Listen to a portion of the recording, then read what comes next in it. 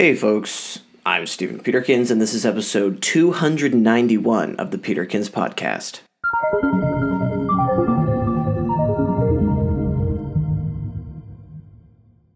Today, we're going to talk about the global nickel shortage.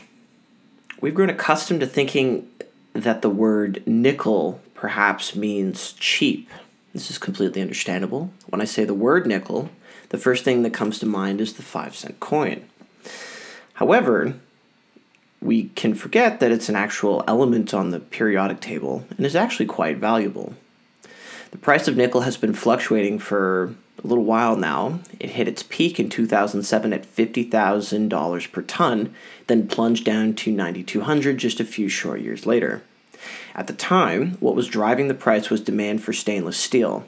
A more modern driver of this price is its use in batteries, specifically in electric vehicles.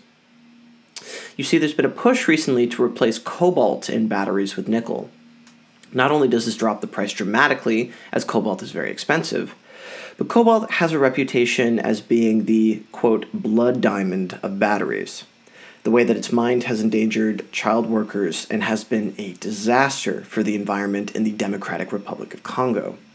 Nickel mines still bring pollution, but aren't nearly as cruel as the process of obtaining cobalt. The world's biggest producer of nickel is a company called Norilsk Nickel. It's a Russian company that's been around to have some of its first workers come straight from the gulags to produce over 4,000 tons of refined nickel at the time. With its use in EVs, the company had high hopes that it would see prices rise once again, and revenues increase as globally we shift to using them in electric vehicles.